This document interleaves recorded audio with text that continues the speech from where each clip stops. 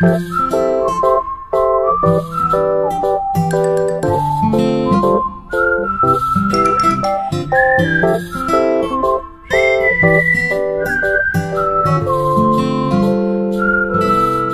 迎收听陈老师的教学日记 EP1， 我要你开心。这是这个节目的第一集，然后今天也是学校这个学段上课的最后一天，所以我觉得实在是有很多很值得开心的原因。不知道大家是为什么会被这个标题给吸引来听这一集节目呢？我在猜想，可能你也是老师如果你也是在体制内的老师的话，辛苦了，恭喜已经熬过了10周，还有30周。我真的是不知道我在跟谁精神喊话，我自己也觉得这个时间真的是很难熬耶。好，那进入今天的主题，就是我想要问大家，不管你是老师或者你是家长，还是说你的工作其实需要你很长时间的去接触小朋友，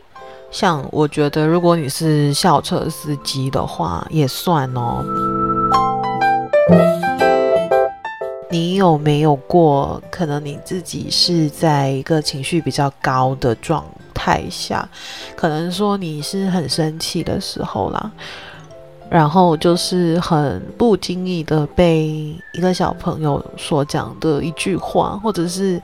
他做出的一个举动，这样的事情给打动过呢？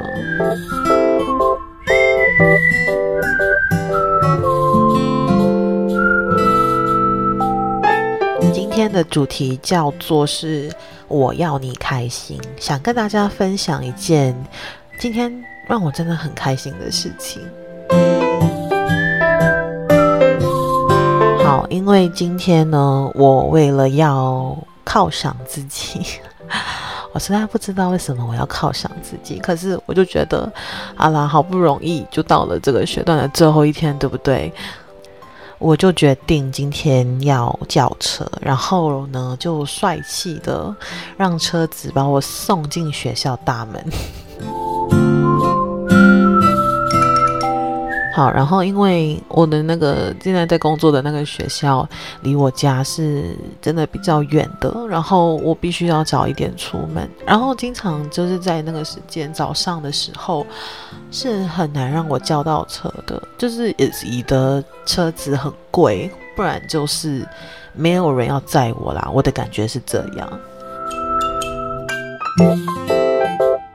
可是今天早上就有一件神奇的事情发生，我竟然叫车我等不到多少分钟吧，就竟然有车子要来载我，我就觉得今天会是很不错的一天，就是从一早我就觉得有顺利的事情会发生。所以我就开心的坐上了车子，然后那个司机我很喜欢他，因为他没有吵我你们应该也有遇过那些很爱跟你聊天的司机，对不对？可能这个司机我一下车我就给他5 stars rating。 我觉得这种值得大家学习的行为，我就是要大方的称赞他，让他知道他真的做得很好。好啦，我真的废话很多。好，反正今天就是上课的时候我觉得很开心啊，就是我不晓得今天有什么事情发生是可以影响到我的情绪，反正我就是在上课的时候觉得这一切都很美好。我觉得今天也很难得的一件事情，就是在我的课堂上面是有很多的欢笑声的。因为怎么说，就是刚刚开学的时候，我普遍来说都会对我所有的学生严格，非常非常的严格。对，我想说先把班上的秩序先抓好啦，然后我们之后再看怎么样可以慢慢的放松一点。可是我觉得如果一开始就乱在一起的话，之后要抓回来就我自己会很吃力啦。反正就是经过了前面10周的练习之后，我觉得我班上大部分的学生都可以尊重我们班上的学习氛围的时候，我就觉得我可以稍微放轻松一点点没关系。对啊，所以今天是我跟他们在一起，我觉得真的很开心就是我跟他们讲的笑话，他们现在是敢笑出来了。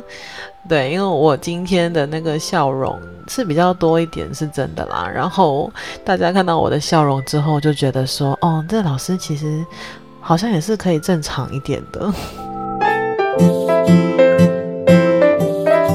对，所以今天跟学生相处都很愉快，我觉得是我今天觉得开心的第2件事情。但是所有的故事都有一个但是，大家应该有听过一句话叫做好景不常在。对啊，就是我其实在教学上面，我现在回想好像也是蛮常会发生这件事情的。就是当我尝试跟小朋友们在上课时间友好一点的时候，或者是像今天我就有很明确的跟他们表达说我很开心，老师今天觉得心情很好。当有这样的情况发生的时候，我自己有观察到总会有一件事情会接下去发生，就是会有1-2个小朋友觉得今天老师的心情很好我可以试试看做一些平常他一定不会接受的事情。反正是什么事情我就不赘述了啦，但整件事情下来对我来说的重点就是因为有关系到小朋友的安全。对啊，我觉得在学校的安全真的很重要，我不敢掉以轻心。你们可以试着想象一下，就是在那几分钟之内，我的好心情就真的是一个知道吗？坐那个云霄飞车，还是叫什么过山车，是不是？真的过山车往下冲的时候，有那种冲力的感觉。我觉得好像自己也没有把自己的情绪控制得很好啦。你们也会有这样的感觉吗？就是当有很多事情都是按照你的计划在走，或者是说很顺利的时候，你就会心里有一种很明确而且很强烈的感觉说，糟糕，接下来一定会有什么不好的事情发生。就是怎么可能会有一个人的好运，就是有这么多的好运，对不对？我从小到大都有这样的感觉。回到我们刚刚的故事，好，那件事情结束过后呢，其实过没多久就要下课了啦。然后就是在下课的这个时候呢，发生了一件我真的怎么想也没有想过会发生的事情。有一个小女生，她就自己走了过来，然后因为我已经收拾好东西准备要离开了，对不对？她就突然间自己走过来，然后看着我，就是她很矮呀，然后她就抬头看着我，跟我说老师，下个星期我不想要在家里，我不喜欢假期，我想要看到你。然后我就在还很惊讶的时候，他就接着下去说出了我们今天的主题，我要你开心。我当下真的是觉得我的那个过山车一直在跑啊。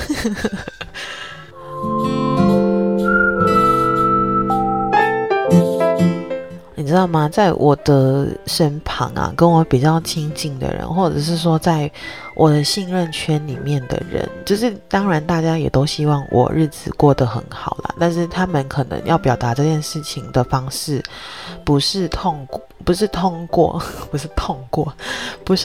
过言语来讲啦，就是他们的一些陪伴啊，还是怎么样的。对啊，反正就是我要讲的重点，只是说这个小朋友他也不过才7岁而已，我没有想到说其实他的感受力是这么强的，然后他还愿意那么大方的来跟我表达他这样的心情，我就觉得哇，这个特质真的是很难得。听到学生对我有这样的期许，就是他希望我可以很开心而不是很生气的，我就觉得我真的做了一个还蛮不好的示范，就是我凭什么可以很生气的时候就大喊大叫，然后我却要求学生你在生气的时候请你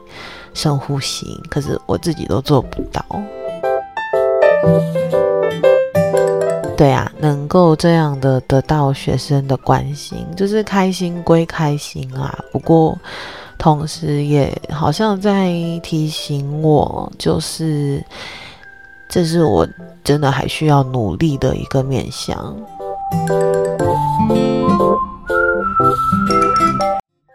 好，我今天要分享的内容就到这边了，我不知不觉好像也录了10分钟。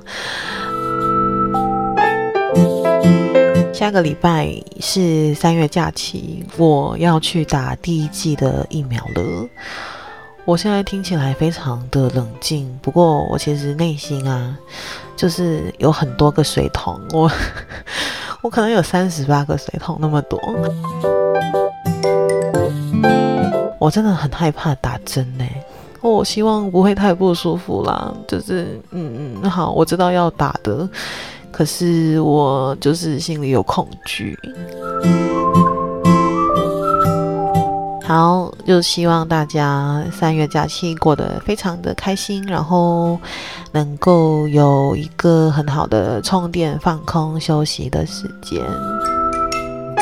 好，那我就先结束咯，拜拜。